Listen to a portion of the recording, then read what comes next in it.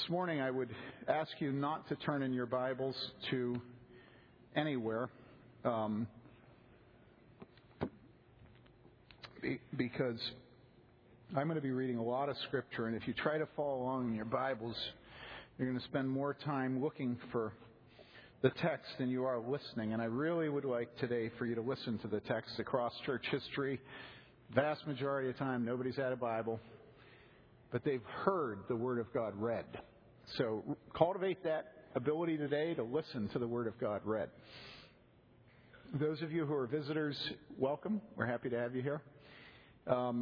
We are finishing up the book of Matthew. I am going to be a prophet this morning and say it will take 200. And so that means after today, there will be 5 more. So if you're keeping track, I expect sometime this summer we will be done. I love you, Kristen.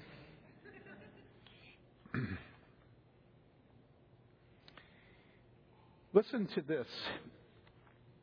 I preached this when Taylor was 6 years old. And he's now 16 or 17, I don't know which. That's my son. And it's Matthew 16, 10 years ago, March 7th, 1999. Matthew 16:19, Jesus is speaking to the disciples, and he says this to them. He says, I will give you the keys of the kingdom of heaven. I will give you the keys of the kingdom of heaven.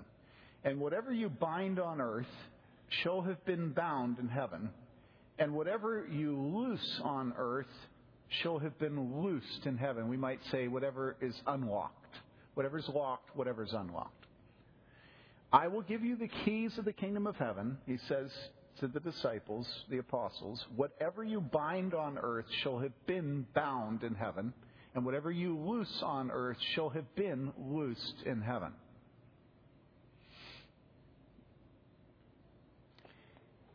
Last night, my habit is to prepare to preach, and then as I'm going to bed, I'll read something entertaining. Just for a few minutes. And then I'll read the sermon over again or one of the precious commentaries. Has to be top rated to get read right before I go to sleep. Because I found through the years, whatever I'm meditating on before I go to sleep is what permeates my night. And so last night, as my interesting reading, I read an article in Wired. Okay? And the article is about this dude, Jewish guy, who's just like my son Joseph, and that is he loves puzzles. And when he was a very young boy back in the 50s, he decided that he was going to figure out how to make phone calls at public payphones without paying for them. And so he beat his head against the phone until he figured out that if you took a penny instead of a dime and you put it in the slot and hit the coin return at just the right moment, the penny would always go through like a dime, and he could make 9 cents profit, right, or pay 9 cents less. So it wasn't free, but it was almost. Then he graduated to figuring out how he could duplicate the tones that the switching system of Bell Telephone used, and use those tones to make free calls anywhere in the world. Some of you remember the computers that they used to dial by duplicating those tones. Remember? You push a button and it would go, you know, and even though it wasn't connected by wire, your computer, you could hold your phone up to the computer speaker and it would dial the phone. Any of you remember? Do you remember? I used to do that. Okay. So then he figured out how to make the tones, and then he began on locks. And so this whole article was an article about keys and locks. And as I read it, I thought, this is like weird. Because, of course, all my preparation was about keys and locks. And here I was reading this article about keys and locks. Now, here's what this guy's doing now that he's in his late 50s. He has taken on a company called Medico, high security locks. Some of you in law enforcement, you've heard of these. They're the locks that are on number 10 Downing Street, Buckingham Palace, the White House, Department of Defense, FBI. In other words, if you're seriously interested in having a door shut and not opening, all right, not able to be bumped, all right, you buy Medico locks. And Medico has just come out with the new edition of their high security locks, Medico 3. And what they announce is it has to meet a certain standard. The standard is that it has to take a minimum of 10 to 15 minutes for anybody to pick the lock. And that's high security enough because 10 minutes, minimum of 10 minutes, gives you a lot of time to catch somebody trying to break into the Department of Defense or to Buckingham. You can never keep anybody out of anything. It's just a matter of delay tactics, and you have patrols, all right? So this guy writes Medico, and he says, hey, I picked your lock. And they say, no, you haven't. It's unpickable. They say, oh, no, I picked it. And they say, no, you haven't. He says, yes, I have. Well, it goes around and around. And, of course, Medico is announcing that this thing is impossible to do in under 10 minutes. And, of course, he's done it, but they don't want to hear about it because they're marketing it, right? And they're marketing it saying minimum 10 minutes. So Condé Nast owns Wired. And so Condé Nast foots the bill to bring a bunch of, timers and video cameras and to buy a whole bunch of Medico locks, Medico 3s, off the market that have never seen the light of day.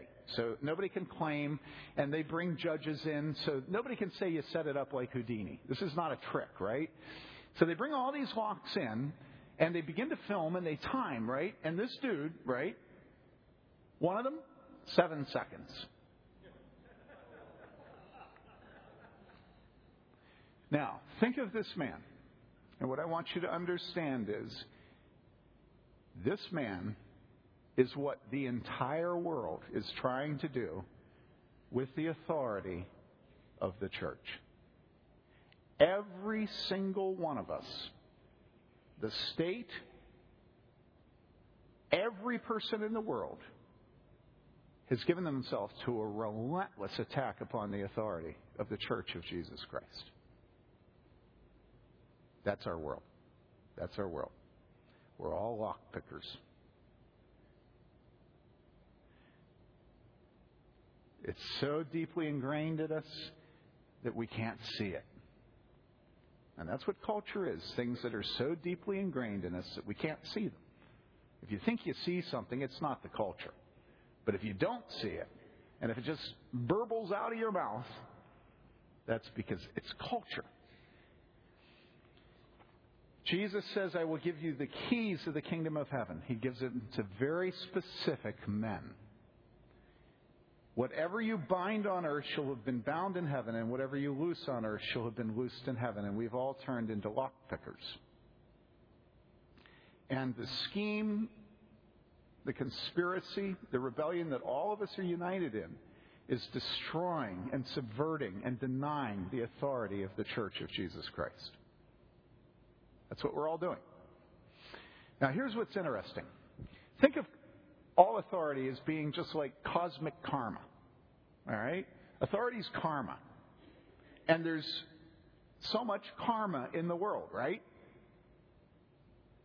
And you can, trade karma, move it. You can, package it. You can do anything you want, but you're not going to alter the amount of karma.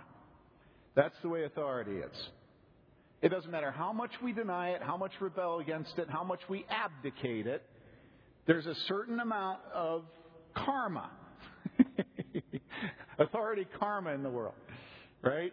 And all that's going to happen if you take it from the church is what? Inevitably. If you take it from the home, if you take it from the husband, if you take it from the parents, all that's going to happen is what? The state gets it.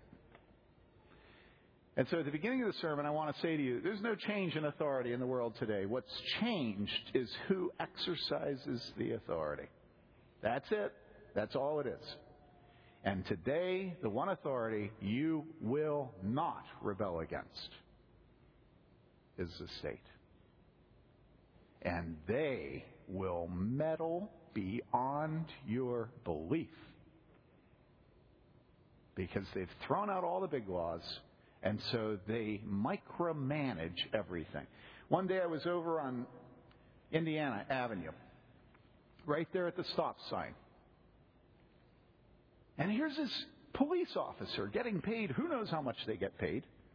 And he's standing on a sidewalk looking at cars as they come up to the stop sign. And then he goes like this to the driver and gives them what? A ticket for what? Picking their nose in public?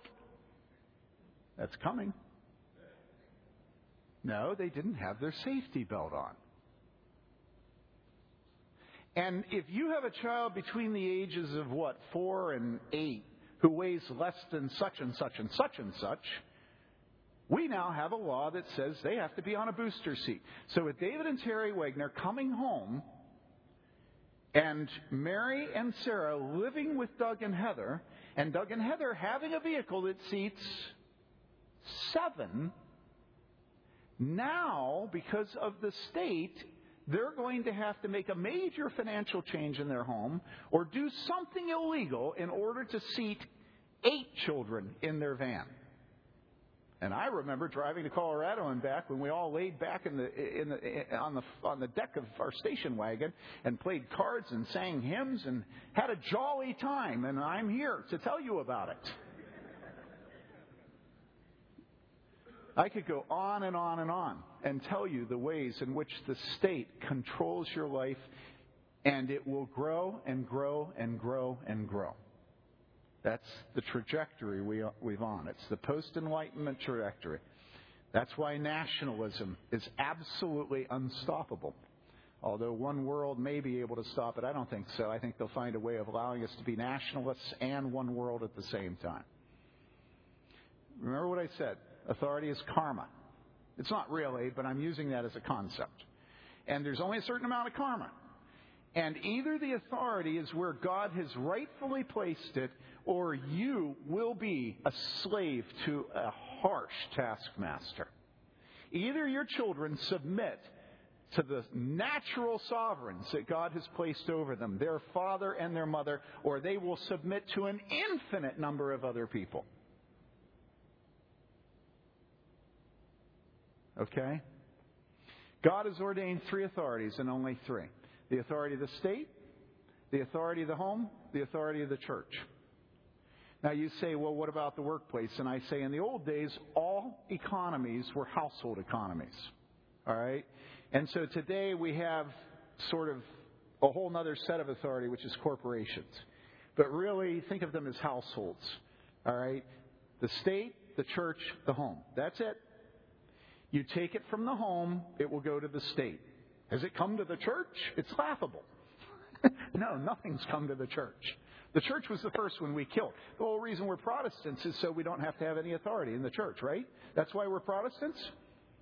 To heck with the Pope, right? That's why we're Protestants? That's what I hear all the time from you when you tell me how you left the Roman Catholic Church because of the Pope. As a matter of fact, Scott Hahn was a classmate of mine at seminary.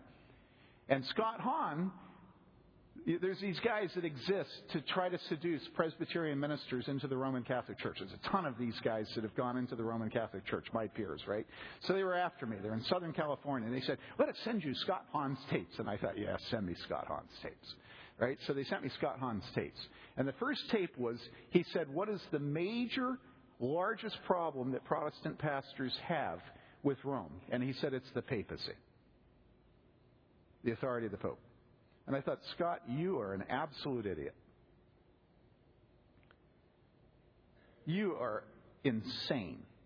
But Scott knows the culture. And he knows most Presbyterian pastors are more a reflection of culture than Scripture. And so he passed completely over justification by faith alone. And said it's the Pope. And he knows us. We hate authority. And so he's saying, if you guys can just get over this thing about the infallibility of the Pope when he speaks ex cathedra, then you'll become Catholics. And I'm thinking, what about justification by faith alone? And Scott's saying, well, that's not your real issue. You just don't want to be under the Pope. And I say, look, I don't mind being under church authority. I will never say that the Pope has authority that is infallible. I will always say Scripture is above the Pope, not equal, let alone below.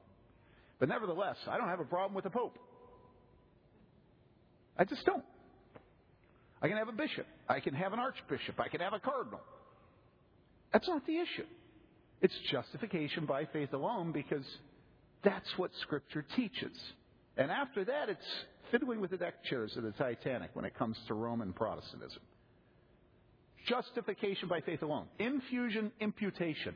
That's the issue. All right?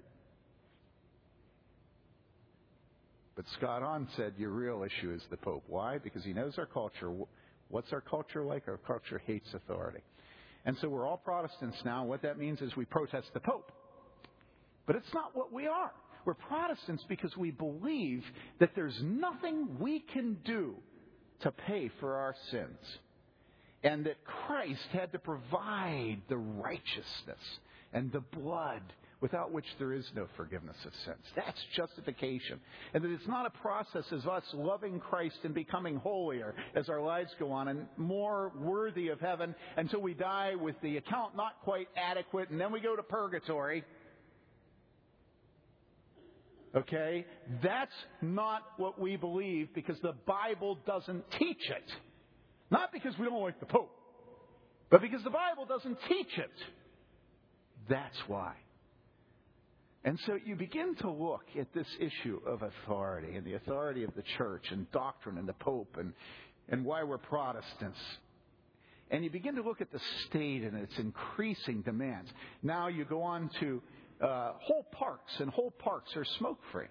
And now they're not just smoke-free, they're tobacco-free. You know, the geese can poop in our driveway, and we can do nothing about it, but a man can't chew tobacco in a park? And we're all, do-do, do-do, do-do, 1984 Apple, do-do, do-do, do-do. And then our pastor comes to us and says, your daughter is dressing immodestly. Our pastor comes to us and says, your daughter is dressing immodestly. And we call that meddling? Hello? Boggles my brain.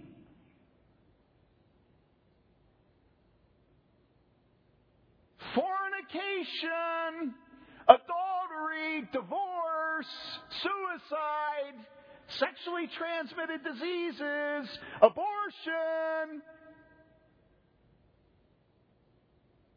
And if a pastor says to us, your daughter is dressing immodestly, privately, sweetly, cajolingly, and wheedlingly, and we say, you're meddling. And then the state comes to us and the state says, your daughter may have an abortion as a minor and you have nothing to say about it. And we're going to give them from the pharmacy, we're going to give them abortifacient chemical abortion drugs over the counter. And we're like, the state isn't meddling. Think about this. Now, all I'm trying to get you to do is listen to this sermon with some sneaking suspicion that you might be twisted. That's all. Just with a slightly open mind. Eensy-teensy, little open mind. Just a little one. Give me some space. Let me work. Okay? Give me some space. Let me work. I can see your faces. Open your face up. Come on. Give me some space. Let me work. The whole purpose of the Word of God is to be proclaimed. I'm not supposed to suggest things to you. I'm not supposed to wonder publicly. Okay? Pay Tim Keller to do that. You can buy his sermons. And they'll do what purchased sermons do. It's my calling to exercise the authority of the head of the household. And listen, if you think I don't know how ugly that sounds and looks, I'm 6'2", I weigh 252. I'm 55 and have gray hair. I'm loud. I'm opinionated. I can give you more reasons why it's obnoxious and ugly. But it doesn't matter. Because it's not about me. Postmoderns, you guys, everything's subjective. Everything's about you and me. No, this isn't about me, and it's not about you. It's about God. It's about His Son, to whom He has delegated all authority in heaven and earth. And it's about His Son giving officers, particular officers, the power of the keys, so that what they bind on earth is bound in heaven, what they loose on earth is loosed in heaven. The whole world is lockpickers, denying the authority of the church, denying the authority of officers of the church, and I will not give in. You think Luther? Here I stand. I can do no other. God help me. That's me. Do you understand that? I don't care if you fire me. Been there, done that. I don't care if you stop paying me. At the very beginning of my ministry, a guy looked at me and said, if you keep preaching like this, do you think we're going to pay you? And I said, look at the vacuum cleaner. Because I always keep a vacuum cleaner in my office. There's one behind the curtain right now. If you go and pull the curtain back, there's a vacuum cleaner there. And it's not superstitious. I just love vacuum cleaners. I don't have it there to be an object lesson. Do you look at the vacuum cleaner? But if you go in there, you'll find a vacuum cleaner. And actually, they're using it now for the church. So it may not be there. Is it in the closet? Yeah. He asked if he could use it. I said, yeah. I love vacuum cleaners. All right? And I said, look at the vacuum cleaner. Until a little while ago, I was earning my living by cutting grass, trimming trees, cleaning windows, and vacuum cleaners. And you know I miss it because when I got done those jobs, I could point to the work and say it's clean. Whereas in the ministry, I never get to do that. I'd like to get back to that. But let me tell you, if I use the vacuum cleaner, I will not stop being your pastor. You stop paying me, that's fine. But I will still be your shepherd. Okay? Now, if that sounds monstrous to you, that's because you're sucking culture in. That's what you should hear from your mother and your father, from your husband, from your pastors. That's what you should hear from your president. I was listening to the program this last week where somebody was talking about the difference between Barack Obama and George Bush about terrorism. And this person said, and it was not a partisan statement of the Republicans or Democrats, this person said there's not an ounce of difference between the two of them except in some matters of how they treat prisoners. Other than that, the international war on terror is exactly the same under both of them. Despite what Barack Obama said, it's the same. And I got thinking about it. I thought, okay, so what's the difference between Barack Obama, who's so popular, and George Bush, who isn't? You know what the difference is? Barack Obama, everything he does, he panders to you as he does it. Whereas George Bush, on the issue of the war, was straightforward and didn't pander to you. That's the only difference between the two. Now, on other things, George Bush did pander to you, but we won't get into that because this isn't about politics. But listen, you have elected the perfect president for a time and a day when you want all authority to appear to be equal to you and to appear to have no direction and to appear to be non-invasive, non-intrusive, sort of servant leadership. And Barack Obama is just a perfect expression of that. He's not invasive. He's not intrusive, except to your teenage daughter who can now go to the pharmacy. You know, he's humble when he goes to Europe. He apologizes for the sins of all those stupid idiots that came before him. I mean, he's just the perfect postmodern leader. And that's what all our pastors are. And that's what you as a father are. Everything is done by sleight of hands in terms of leadership today. You know, I'm not a leader. Look at the birdie. Look at the birdie. Sweetheart, go change your dress. Look at the birdie. Look at the birdie. Honey, can't you take all her immodest clothes out of her drawer so she can't find any and has to wear pants and a blouse? And yet we don't even do that. We wouldn't think of asking our wives to help us have our daughter be modest. Think about it. Everything today is like, well, sweetie, I'm a servant leader, and so I have no expectations for you, but, a servant leader wants to know what your expectations of me are. Well, honey, I'd like to go out to eat tonight. Well, I'm a servant leader. I'll take you out to eat tonight. Well, honey, I'd like you to not jeopardize my future friendship with my children, so shut your mouth and don't discipline my daughter for her immodesty. Well, honey, I'm here to serve you. I'm a servant leader. So I'll just shut my mouth about our daughter because I don't want to jeopardize your relationship with your daughter in future years. And really, I don't want to jeopardize my getting what I want tonight from you. And so what happens in the home? No authority. None. No authority of the mothers over their children because mothers don't want to jeopardize their future relationship with their children. No authority of the husband over the wife because the husband doesn't want to jeopardize the one thing without which life isn't worth living, namely, That's the sacrament of Western culture today. That's it. And then the church? Who are you kidding me? The church? It's meddling. And when it comes to the church and authority, what everybody thinks is, they talk about authority in the church, but the only authority I know of in the church is excommunication. And that, so far as we can tell, only happened once in the New Testament, 1 Corinthians 5, expel the evil man from among you, and that was incest. And so, theoretically, there should be authority in the church, and there should be locks and keys and stuff, but it has to be incest. And so, again, what about the state? The state, Romans says, bears what?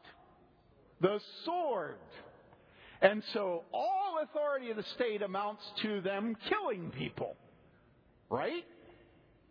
And so anytime anybody brings up authority in the state, you always think the sword, the gun, the executioner's chamber. Right? Oh, no. All of a sudden with the state, there's like an infinite continuity of authority of the state. It's like everywhere. It extends everything from April 15th to someone who finally, after 20 years of appeals and killing 7 women after raping them, may be executed.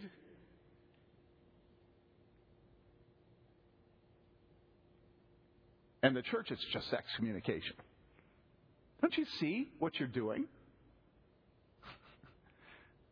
You're acting as if there's only one act of authority in the church, namely excommunication. But with the state, look at all the authority. It's like, have you ever read the tax code? We have all the nuancing and all the continuity and all the continuum and all the variables of the state's authority. Everywhere.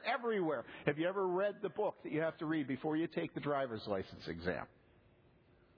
All the laws, just of how you handle a car. And you know what you're really doing? What you're really doing is conniving at the overreaching of the state and conniving at the destruction of the church. That's what you're doing. That's just natural. Then you say, yes, but look at the terrible abuse of authority in the home and in the family and in marriages. I say, you're telling me the state doesn't abuse its authority? Anybody remember Waco? Wake up!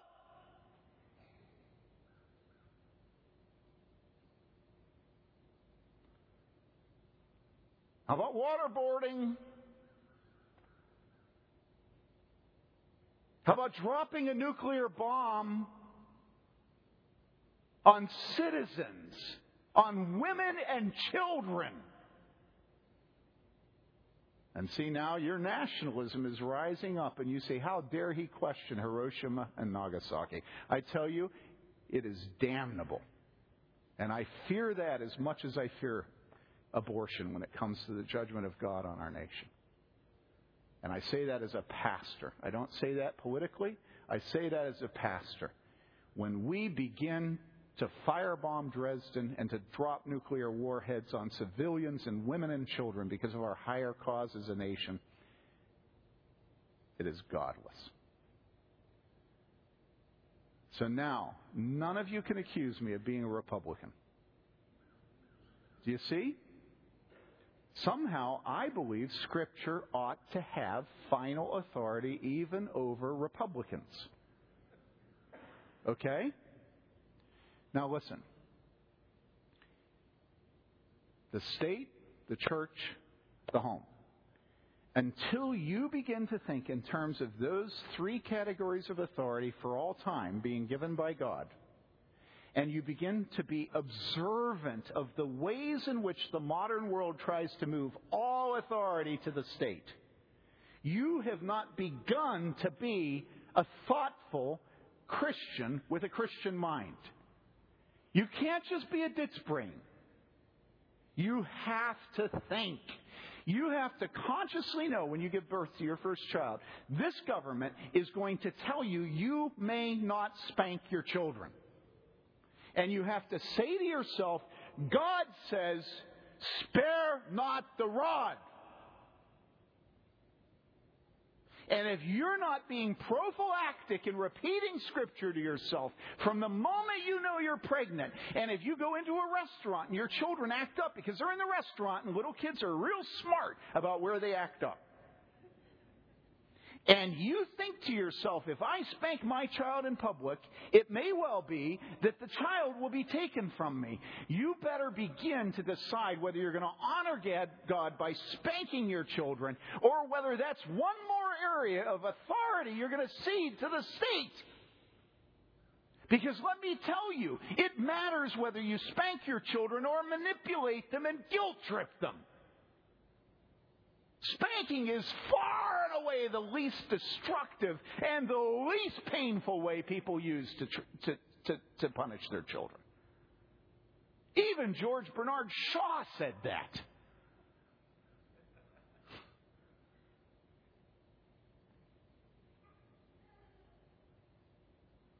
You know, your child acts up at a restaurant table and your action is firm and quick. Guess what? Your child will learn that it's worse to act up in public than private. And that helps you in facing down the authority of the state. Because all discipline, you want to be private. And so what I learned was, get up from the table, take the child, and as you're walking out the doors of the restaurant, because that's a place where everybody's like really uptight because you're holding the door and I'm holding, and they're going in, the hostess. Nobody notices what goes on in doorways of restaurants. And so as I walk through those doors, flip them over on my arm, whop, whop, whop, and it's over. Nobody even knows what happened. I kid you not. And with that child, it's probable that child will not have to be disciplined in a restaurant again. Do you understand this?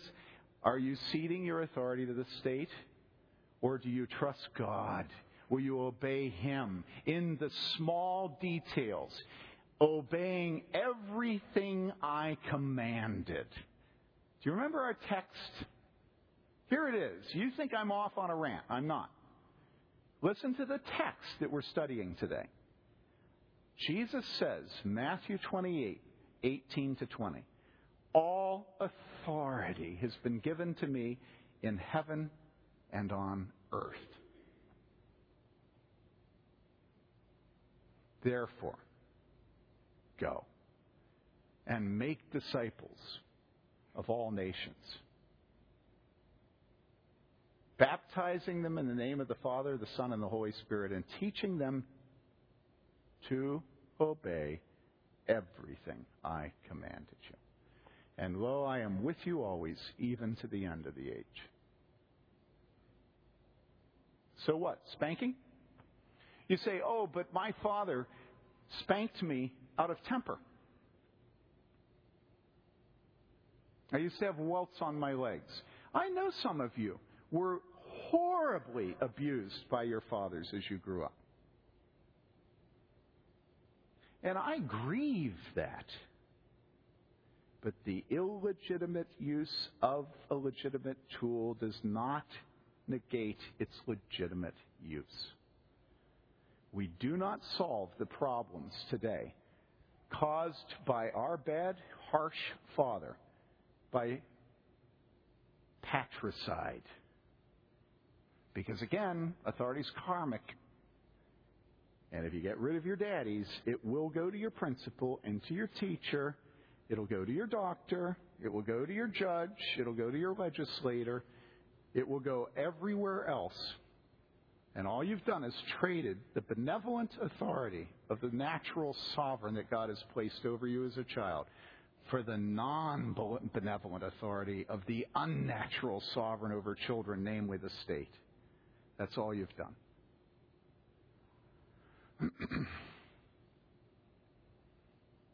And I'm not even talking about the church. I'm not even talking about the church. Let me ask you this. When the state tries to control what goes on a home, is it successful? When the state tries to deal with the violent abuse of a wife by her husband, is it successful? When police go into a domestic quarrel and they try to stop the violence between a man and his wife, are they successful? When a teacher reports a child who is abused and it goes to the Child Protective Services, does the teacher feel that all problems have been solved? You do it because you're required by law to do it, but you don't have much hope. Now, let me ask you another question. Who is capable of stopping abuse in a home? The church. The church. You know what should happen in a church when you find out a woman is being abused? You should tell her, not ask her, not think with her about it, but as an act of authority, you should tell her to go to the civil authority and report her husband, and that she has no choice because you as elders are requiring her to testify. And guess what? Right there, that deals with the issue of abuse so much better than the state can, because the state can only say, well, if you're willing to prosecute and testify, then we'll go ahead and take it to court. But if you're not willing, then we won't. So she's willing the first night and the second night and the third night. But the fourth night, he's gotten a hold of her again. And he wheedles and cajoles. And she says, oh, honey, I know I was partly responsible. And she goes back to being beaten. But the elders come alongside of her and they say to her, it is a violation of the covenant that man made to consider you his wife. And you will not beat her while you are a member of this church. Because if you do, we will rebuke you privately, admonish and rebuke you privately. We will bring you into the full elders board if 2 elders don't work. And then we'll rebuke you in front of the full elders board. We'll spend many, many hours counseling you. We will work with you. If it still doesn't work, then we will take it publicly and we will rebuke and censure you in front of the congregation. Now, let me ask, do you think that might work? How would you like me to know your most secret sin right now and say it to the whole congregation? Lane, come here, please. Come here. If Lane is beating his wife, and he doesn't have one, if Lane is beating his wife and I were to admonish him and say, brothers and sisters, would you pray for Lane? Lane has been beating his wife. Can you imagine the beautiful authority that would be? And Lane is crying and humiliated and he's red, and his wife finally, what does she feel? She feels vindicated because the whole church looks him in the eye and says, you will not touch her. And the moral authority and the shame. And all of a sudden, guess what happens? Women are safe again.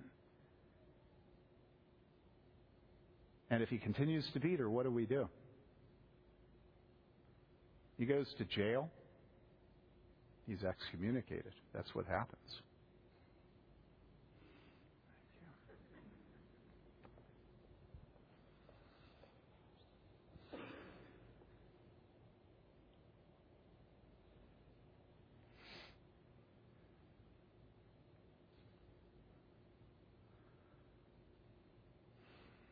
All authority has been given to me in heaven.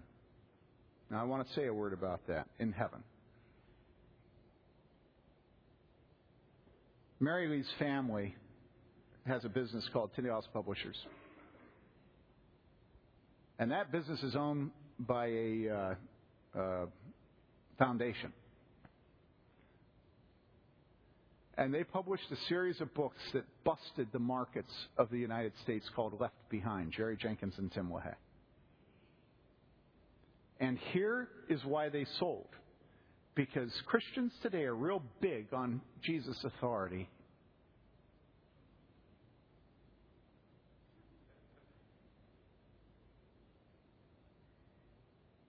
In heaven. In heaven. And so all of us could read those books and engage in the escapism of having already been taken, and now the authority of Jesus comes to earth once we're safely in heaven and have no more obligations. You know? And we're looking down through the periscope to that nasty earth with all those people left behind. But don't worry, we're in heaven. We have no more fiduciary obligations. And it's such a vicarious thrill to see what happens to those nasty pagans once we don't have any more obligations because we're in heaven. My dad used to say that evangelicals had an eschatology and a theology that only had 2 points. One point is when you're born again, and the other point is when you go to heaven. And there's absolutely nothing in between. No suffering, no persecution, no tribulation, and certainly no sanctification because we're saved by grace. And certainly no threats, and no admonitions, and no corrections, and no rebukes, and no blood, sweat, and tears because you're saved, and then you go to heaven. And my dad used to say, to an evangelical, once you're saved, you might as well die and go to heaven immediately because there's nothing left. And so left behind a market capitalization of $1 billion.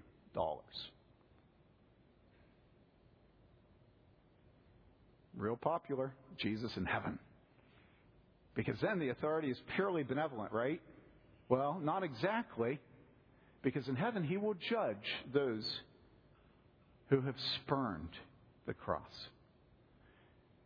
But we all read Sinners in the Hands of an Angry God by Edwards, and we realize those Puritans were twisted, and that's the closest we ever get to any sermon on hell our whole lives. And so even Jesus' authority in heaven is purely one-sided. It's God's yes and always.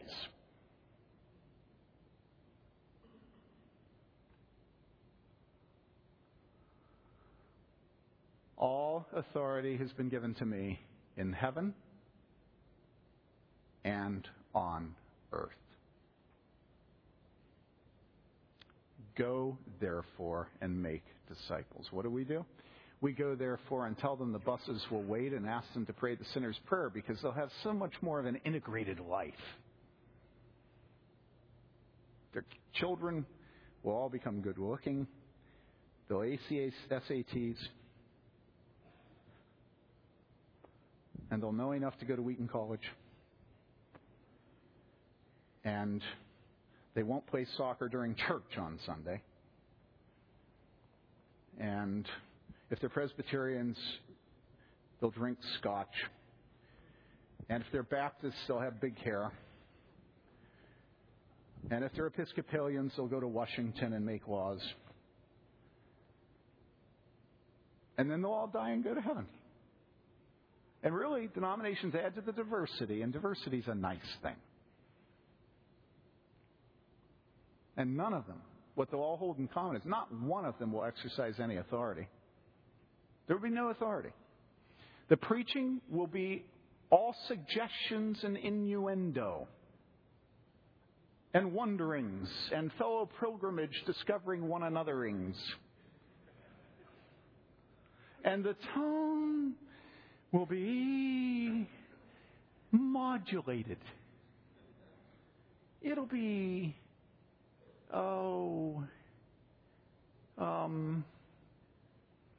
And the head will be slightly cocked, the eyes gazing off into the distance.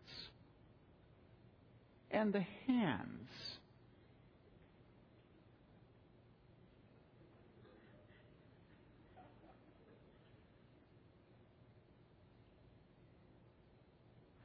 can't you just imagine the Apostle Paul with Eutychus?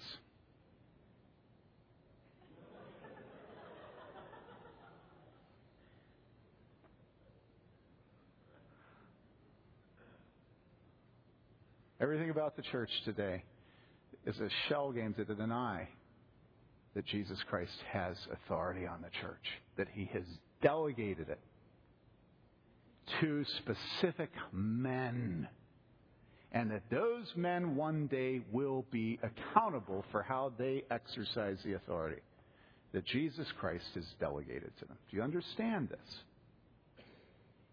You will too, as a father. You will be held accountable for your authority over your wife and your children. Doesn't matter what I say to you. Doesn't matter what your relatives say to you. Doesn't matter. God will judge you. If you allow your children to grow up dating unbelievers, and because you're held in bondage to their approval and affection, you do not forbid it. One day your son will be blinded. And he'll be standing between the pillars. And his hair will have been cut, but it'll have grown back. And the most faith-filled thing he'll ever do will be to commit suicide as the Philistines die around him. That'll be the fruit of you allowing your children to marry Canaanites. Samson. God has given you authority. And it is your obligation to exercise it. When I first came to Bloomington, I went to a church that had lost hundreds of its people in the 2 years before I came because they hadn't liked the previous pastor. So then they got me thinking I'd be very popular. True story.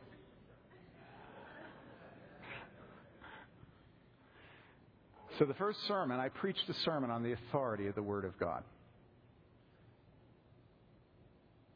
And after the sermon was done, the head elder, who was a muckety-muck in the business school, professor, called me up and said, "Tim, would you mind if we began each week's elders meeting with a critique of your preaching and your worship leadership?" Well, I'd read books about the gauntlet and Indians and whites. And I knew that if you weren't going to get hit hard, what you needed to do is that you needed to act like you didn't feel any of the blows. And so I said, yeah, I'd be happy for you to do that. So I went in my first elders meeting every week. And the first thing that was said to me, I won't tell you because it was just laughable. Why did you wear a black suit? That was their first criticism. And I looked at him and he had on a Harris tweed with leather elbow patches. And I said, well, because you're wearing a Harris tweed with elbow patches, and that's a uniform on the campus, and a black suit's a uniform Sunday morning.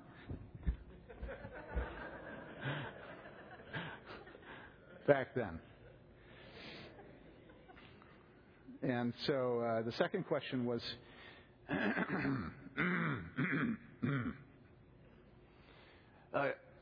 Pastor Bailey, and of course when anybody calls you Pastor Bailey, you know what they're really thinking is, jerk. Don't ever call me Reverend because I know what's coming. Pastor Bailey, why did you make such a direct statement of the authority of Scripture in your first sermon? And I said, and this is all verbatim quote, I said, because I wanted everyone to know what the benchmark for the ministry of the Word from the pulpit of this church will be as long as I'm here. And then he went, he said, don't you realize that there are men in this church who don't have the same presuppositional basis that you have? And I said, duh. I didn't say that, actually. I looked at him and I said, yes, and that's why I did it. And then I had an appendicitis attack. Went to the hospital and had my appendix taken out. It was the only time I've ever been to the hospital. For me.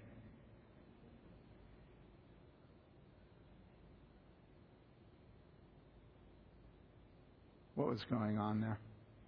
What was going on was he was making every statement he possibly could to warn me that he would emasculate the authority of the office of pastor, of the preaching of the Word, that he was an opponent of the living God.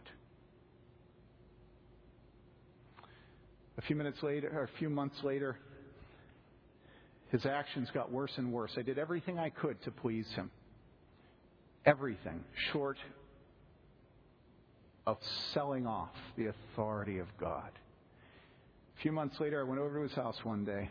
I said to him, I want you to know that from this point on, I am going to do everything I can to remove you from your position as elder and from the church. Because you are a wolf among God's sheep. There will no longer be a truce between us. I said to him, I love you, and I'm doing this because I love you, and I love the sheep.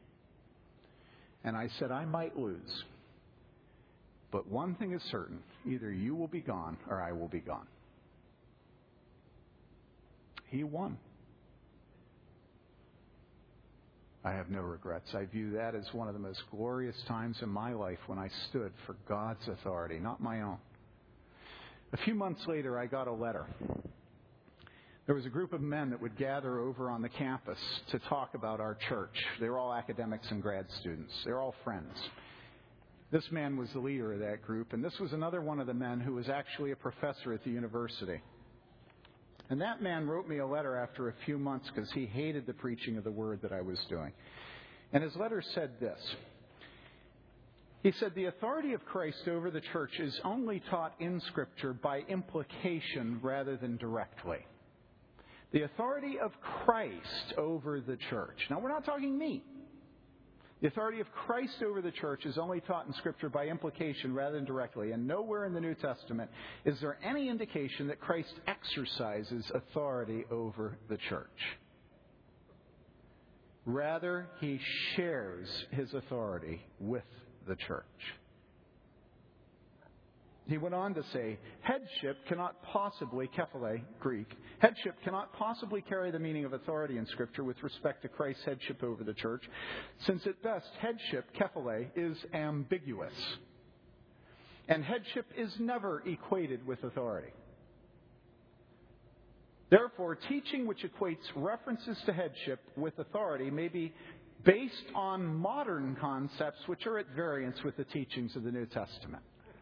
Oh, yeah. Go back into the ancient world, and it's just like egalitarian feminist utopia.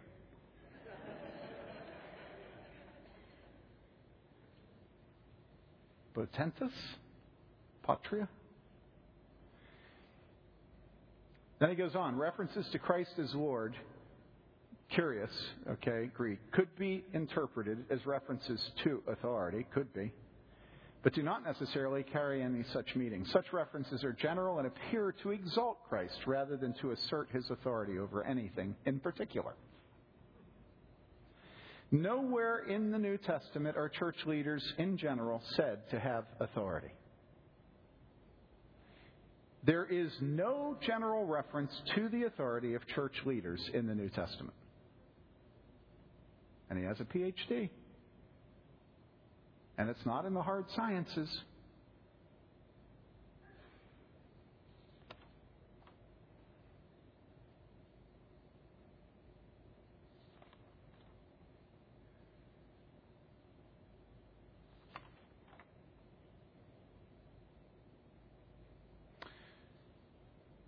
Listen to Ephesians 5:23. And those of you who are women, I'll spare you the pain of the first half of the verse. As Christ is the head of the church, his body of which he is the Savior. The church submits to Christ. Ephesians 5:24. Submits. Head submits. Head submits head. Ephesians 5:23 and 24. Colossians 1:18. He, Christ, is the head of the body, the church. He is the beginning, the firstborn from among the dead, so that in everything he might have the supremacy. I mean, we could go on and on and on with such scripture. This is Christ he's attacking. And when you get done with the didactic, then you hit the narrative. Ask yourself, what does this appear to be? Jesus entered the temple area and drove out all who were buying and selling there. He overturned the tables of the money changers and the benches of those selling doves. It is written, he said to them, my house, my house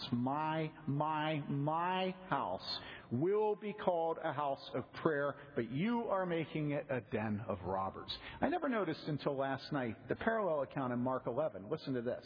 Jesus entered the temple area and began driving out those who were buying and selling there. Not a momentary temper tantrum. He began driving out. He overturned the tables of the money changers and the benches of those selling doves. And listen to this. I never saw this before. He would not allow anyone to carry merchandise through the temple courts. He didn't just clean it out and then got out of there and said, well, that nasty job is done the way you are a father in your home. But if that child who was spanked, when you got done spanking that child stiffened his back and screamed bloody murder. Jesus would not allow them to carry merchandise through the temple area. After he threw up their tables, he then had the will to follow through what would honor his Father. Is this authority? And today, we're not content with coffee. It has to be Starbucks. In our lobbies in Narcissus. The whole evangelical world is an orgy of materialism.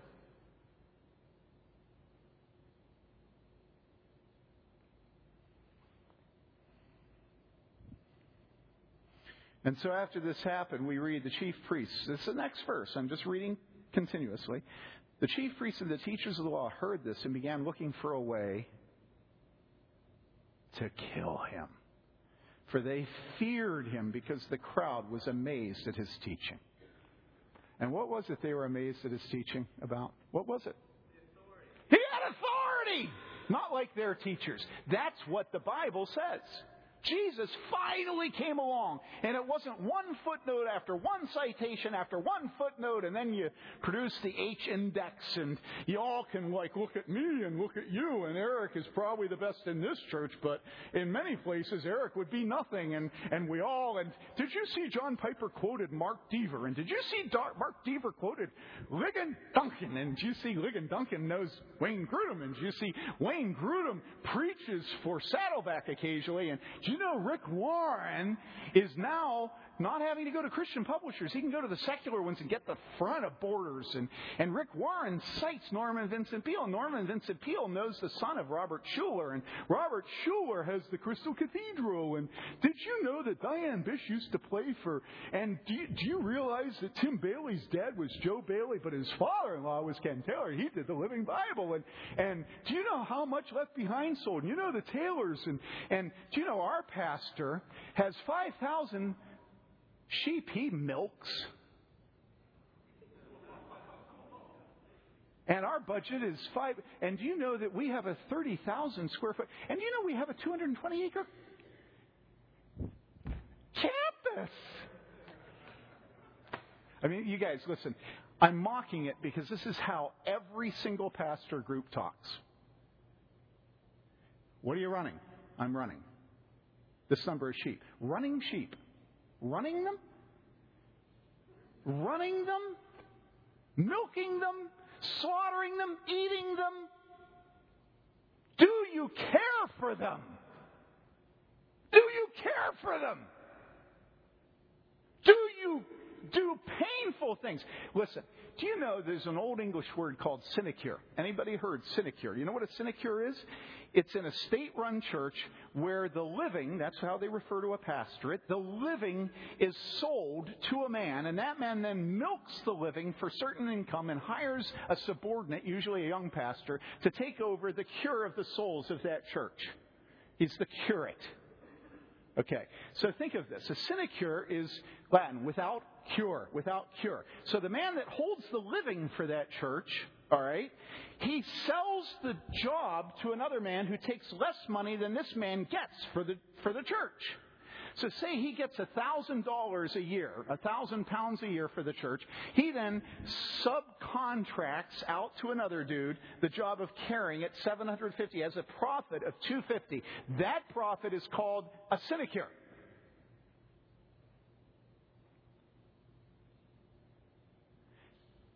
And that's what every pastorate in the Western world is today.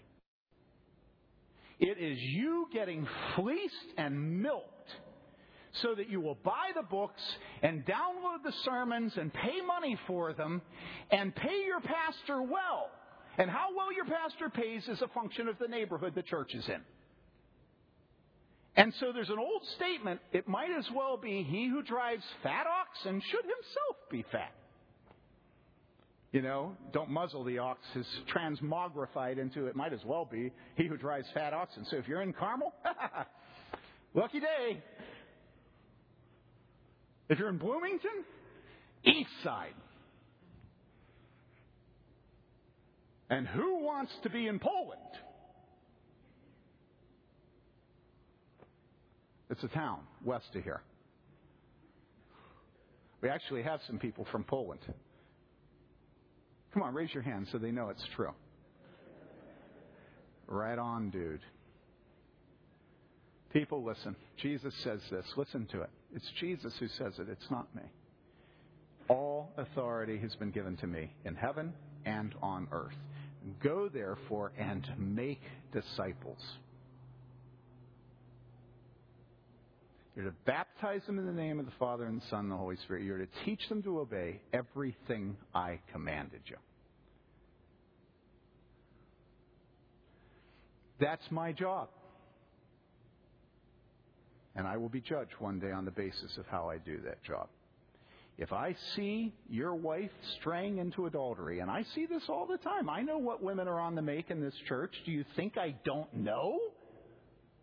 If you had a doctor who wasn't aware that you had cancer and that half his patients had terminal illnesses and he was completely oblivious to it, would you keep paying him?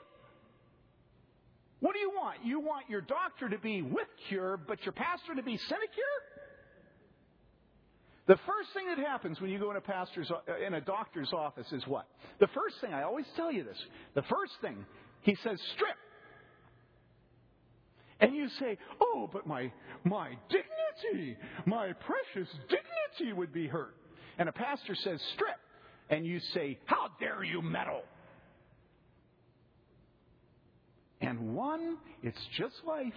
Don't fear those who can kill the body but not the soul, but rather fear the one who can throw both body and soul into hell. The pastor cares for you for eternity before the living God. And the doctor only gives you a few more years. And him, you'll strip for, just like that. If he tells you to take, chemicals that are going to kill you and hopefully save you at the last moment, chemotherapy, right? You'll do it. If he tells you to take this, that, and the other thing, if he tells you to submit to how many volts of shock in your brain so you won't be depressed anymore. You'll do anything he tells you to. You'll strip when you walk in. You'll do any drugs he tells you to. You'll do anything for the doctor. But when the pastor comes to you and says, have you noticed that your daughter is dressing immodestly? We say, that nasty meddler. And I go to you, what do you take me for, a fool? You think I should fear you instead of God? You take me for a fool? Do you think I'm an idiot? You think I should fear you? Why would I fear you? That'd be stupid. Because if I fear you, I will stand before God one day and give an account for your souls. And if I have seen the enemy coming, the sword coming against you, and I have not warned you, your blood is on my head. I will fail as your pastor right and left. I'll have a temper tantrum. I'll have bad breath. I'll wear blue jeans Sunday morning. I won't wear blue jeans on Sunday morning. I'll have music you like, music you don't like, music that's too loud, music that's too soft. I'll violate your dignity. I'll ask you to strip. And I don't mean, don't worry. It's not physical. It means I will actually ask you, if you come in the office and it's premarital, as all our pastors will, are you intimate sexually with each other at this point in time? I had a pastor say to me a couple days ago, he said, Tim, I have this nasty habit of asking couples that are asking to be married that question. And he said, something? He said, I don't know why I do it. It causes such problems for me.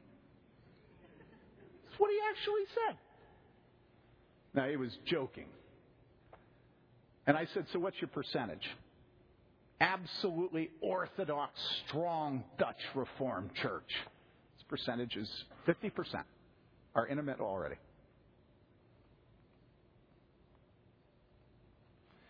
When I say, when you come into the pastor's office, when you meet with the elders, they'll ask you to strip. I don't mean clothing. I mean, they'll ask you, if you're a wife, are you giving sex to your husband or aren't you? And you go, how dare he violate my precious dignity? And I'll say to you, the Apostle Paul explicitly addresses that very issue in the Word of God under the inspiration of the Holy Spirit. Why would the Holy Spirit do it with Paul in written form? And you don't want me to ask you whether you're having sex with your husband? Because it's undignified? Because it's invasion of privacy? And the federal government would tell your daughter she can go down to the abortionist and kill your grandchild. And you have no right to know. And you just go, dum-de-dum-de-dum-de-dum. And I say to you, your daughter is immodest. Would you please do something about it? I say it privately. I say it hugging you. I kiss you afterwards if I know you.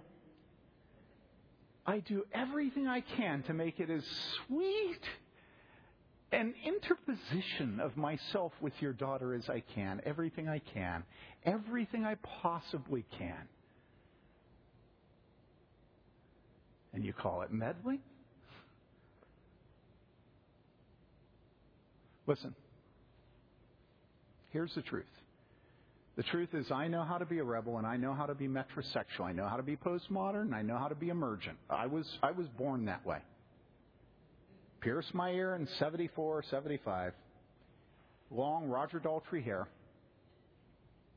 Can you see the real me? Can you? Okay?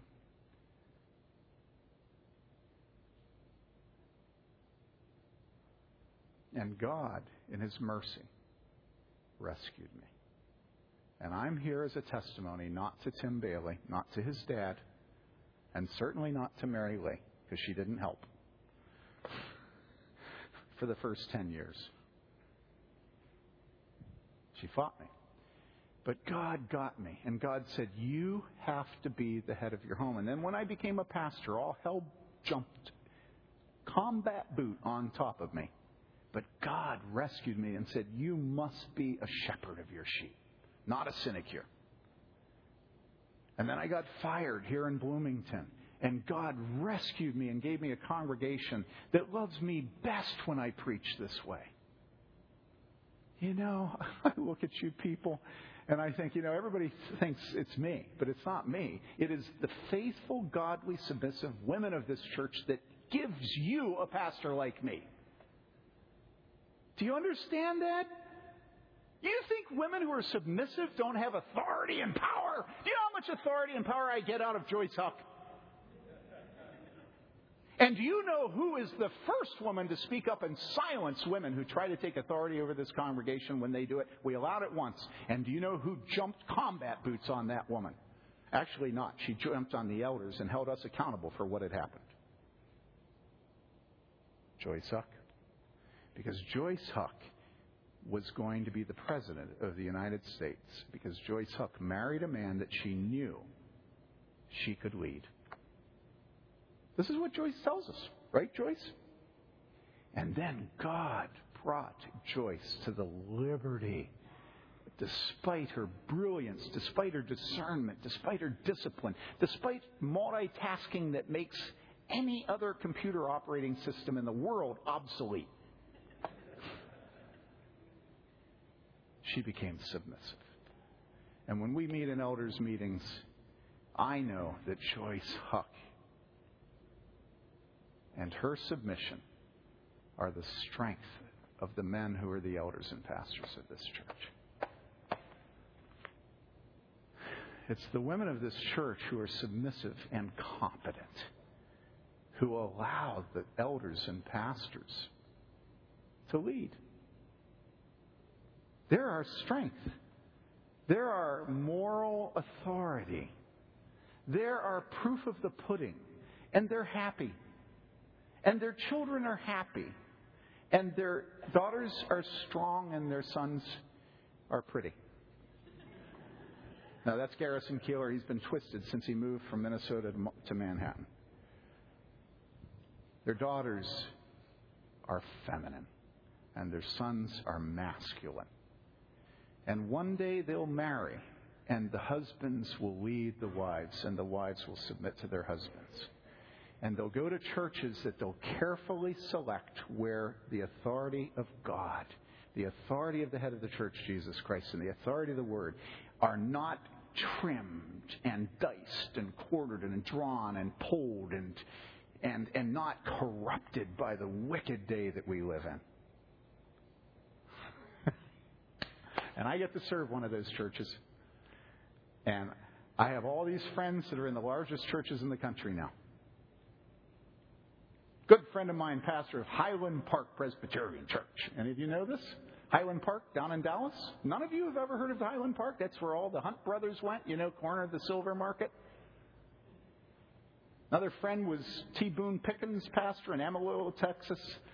Pastor of Hollywood Pres, pastor of 10th Presbyterian, all these muckety-muck churches. I wouldn't trade one of those churches in an instant for this church, because you know what is absolutely of priceless value is a clear conscience as a father, as a mother, as a pastor. I go home after this, and I hate a lot of my rhetorical devices. I can't stand listening to myself preach, but I believe in the substance of what I preach. And I think, thank God I'm at this church. Jesus said what? Jesus said, I give you the keys of the kingdom. Whatever you bind on earth will be bound in heaven. Whatever you loose on earth will be loosed in heaven. Jesus said, all authority is given to me in heaven and on earth. Go therefore and make disciples of all nations, baptizing them in the name of the Father, the Son, and the Holy Spirit, and teaching them to obey everything I commanded. And lo, I am with you always, even to the end of the age.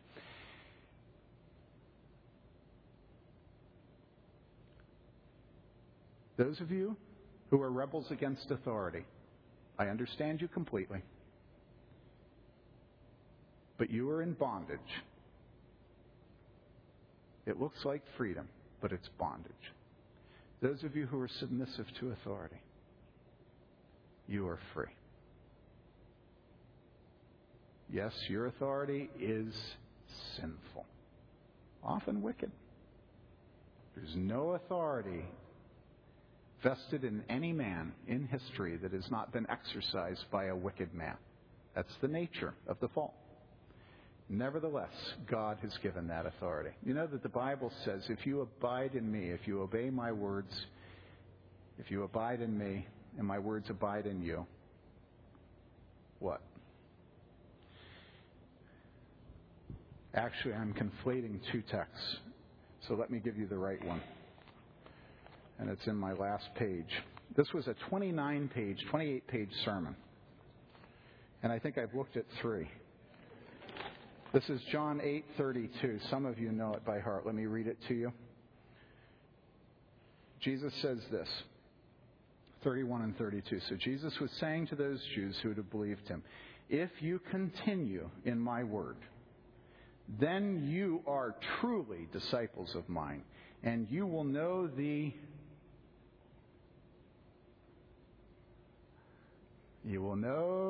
truth, and the truth will set you free. The truth is, authority existed in the garden prior to the fall. Authority exists in the Trinity. The Father exercises authority over the Son. The Son submits to the Father. He's delegated authority to the church. If you submit to the authority of the church, sometimes you'll go down a bad road because your authority will be wrong. Nevertheless, if you submit to the authority that God has delegated, you will know the truth. And the truth will set you free. That's the truth. Talk to Mary Lee. Ask her what it was like to fight over egalitarian feminism for the first 10 to 15 years of our marriage. Ask her. Ask her what it's like to live with a pig-headed, stubborn man as her head. Ask me what it's like to live with a perfectly submissive wife. She's not. But man, what a marriage of love. Hard work. Submission and authority. And now the church. People, give yourself to the authority of the Bible. The Bible. Give yourself the authority of your pastors and elders. Give yourself to the authority of your father and mother. Did you hear what I said?